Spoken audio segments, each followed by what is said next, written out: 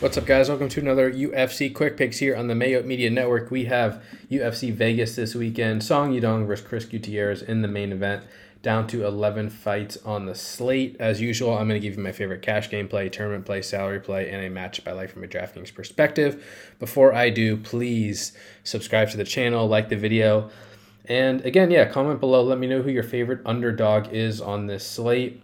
There's a few to choose from. We'll talk about a couple, but no locks, far from it. So if you can really nail that underdog, you're going to separate yourself from the field. Always interested to hear what you all have to say. All right, without further ado, let's get into my cash gameplay of the week, which is going to be Song Yudong at 9.2K. All right, in cash games, I like Song Yudong. I don't think that's a super hot take, though. In tournaments, I do wonder if coming in a little bit underweight on Yudong, who projects to be quite popular on this slate, is the right call, especially because you have Hyun-Sung Park at 9.5K, who projects well to win inside the distance early a lot of the time. Same with Tatsuro Taira, a grappling-dependent fighter. And then below Song Yudong, you got Ezekiel Costa, Khalil Roundtree, Jung-Young Park.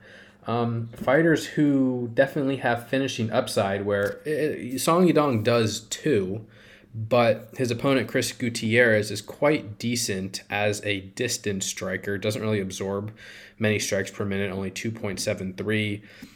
Song Yudong only attempts about half a takedown. Only lands about half a takedown per 15 minutes. So there is some world in which this is a distance fight. Song Yudong doesn't look to grapple and doesn't easily land on Gutierrez, who's going to mind his P's and Q's from distance. In which case, you got a lot of killers surrounding Yudong in this price range who have high ceilings, and I think that's an interesting route in tournaments. In cash games, though, I think you're taking the main event 25-minute equity here. Song Yudong still minus 383 to win. He's minus 130 to win inside the distance, 25 minutes to work with. There is some wrestling equity, although I don't think there's a guarantee. And, of course, he could win by knockout. There's just a level of safety in 25 minutes compared to some of these other names, which are quite risky.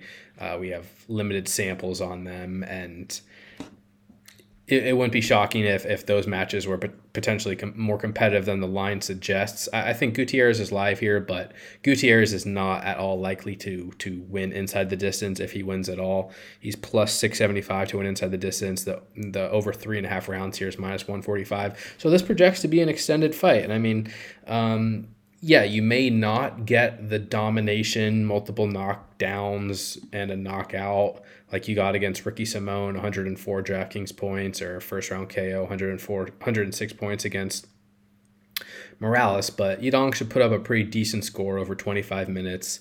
And I think he's a strong cash game option there at 9.2K. All right, moving on to my tournament play of the week. Got to roll with my boy Tim Elliott down there at 8.4K. He is taking this fight on very short notice, though, which is the downside here. He's only minus 123 to win. And I think this is a risky fight, and a fight you should probably have exposure to both sides, because his opponent, Sumudaerji, priced down at 7.1K, which was the price for the original matchup, is plus 107 to win. So you have a massive value there on Sumudaerji. And if this fight plays out in the feet, I think Sumudaerji probably lights Elliott up, potentially knocks him out. Elliott doesn't really lose by knockout, but he's been hurt at times, and Sumudaerji's a big fighter and a dangerous hitter. So going to have a long reach advantage over Tim Elliott. That's the concern. The upside is that Elliott likes to grapple aggressively. That's what he's going to come in here to do. He's had success doing it recently. And Sumudaerji is very bad off his back. He defends takedowns at 66%. The defensive wrestling is not necessarily the issue. It's when he gets put on his back, opponents are just like instantly transitioning to mount to the back, dominant positions. And I mean, he lost by triangle against Matt Schnell in his last fight after essentially knocking the guy out like multiple times. Schnell like barely conscious, running out there, landing takedowns, getting mount, locking up a triangle choke. So if Elliott can wrestle at all and get on top of Sumudaerji, he should rack up control time, ground strikes, probably find a submission along the way. I think he has tremendous upside at 8.4K.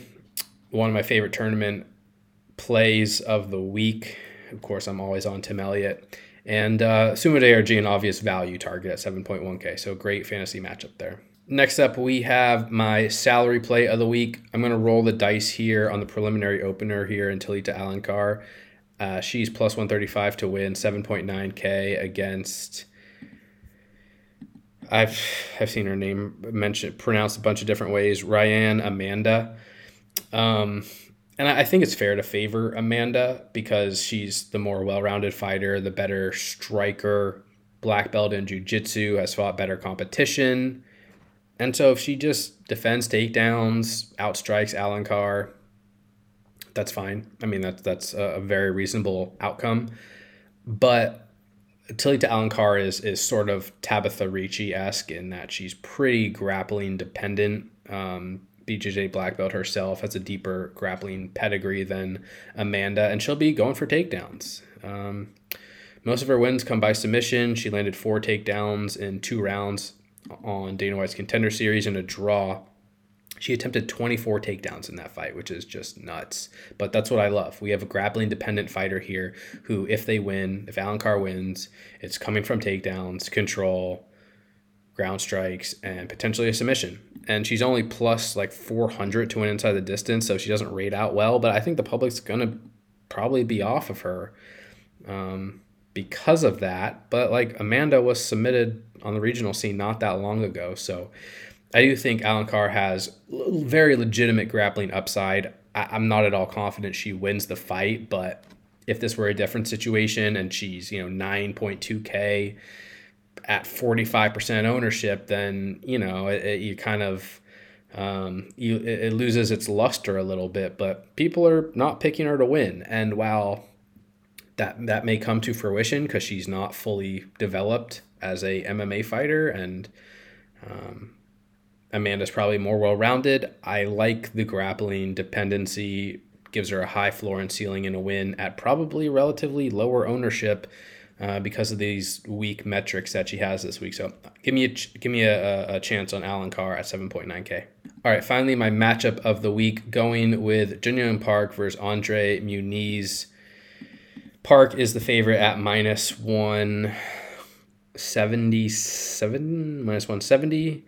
Andre Muniz plus 146, and I think the most likely outcomes here are Muniz wins by submission in round 1, or Park wins by TKO in round 2 or 3. Muniz is just, again, very grappling dependent. I've not been too high on Muniz throughout his UFC career, and I've been paid off on it recently. He's coming off 2 finished losses to Brendan Allen and Paul Craig. He's not a really good striker. He doesn't defend takedowns well. He doesn't have good cardio. He's good on the ground, but unless that submission comes quickly, it's just he doesn't really have a good enough process to his game to win rounds unless he's dominating you. Muniz might go out there and submit Jun Young Park early. He's 7.4K. I think he's kind of an obvious target there in the 7K range for if he wins. It's likely to come inside the distance. He'll likely top 90 to 100 points and contend for the optimal lineup. I do favor Park, though. Park is just a really competent fighter, pretty well-rounded, defense takedowns at near 70%. He survived the grappling exchanges with Gregory Rodriguez. I guess he didn't survive against Anthony Hernandez, but he's fought some aggressive grapplers before. And he can give up takedowns, but he does scramble up pretty well. And then he fights at a much higher pace than Muniz. So if Muniz doesn't get him out of there early, Park's going to probably tag him up, potentially take him down, and I think find the finish along the way. Park is plus 110 to win inside the distance. Muniz plus 275. That fight's minus 200, ends inside distance overall. Really strong fantasy matchup to target. All right, guys, that's it for this week's UFC Quick Picks. Thank you again for the support. You can follow me on Twitter, BradleyTTP, dailyfanmma.com for all your DraftKings breakdowns needs. Best of luck this week, and we'll talk to y'all soon. Peace.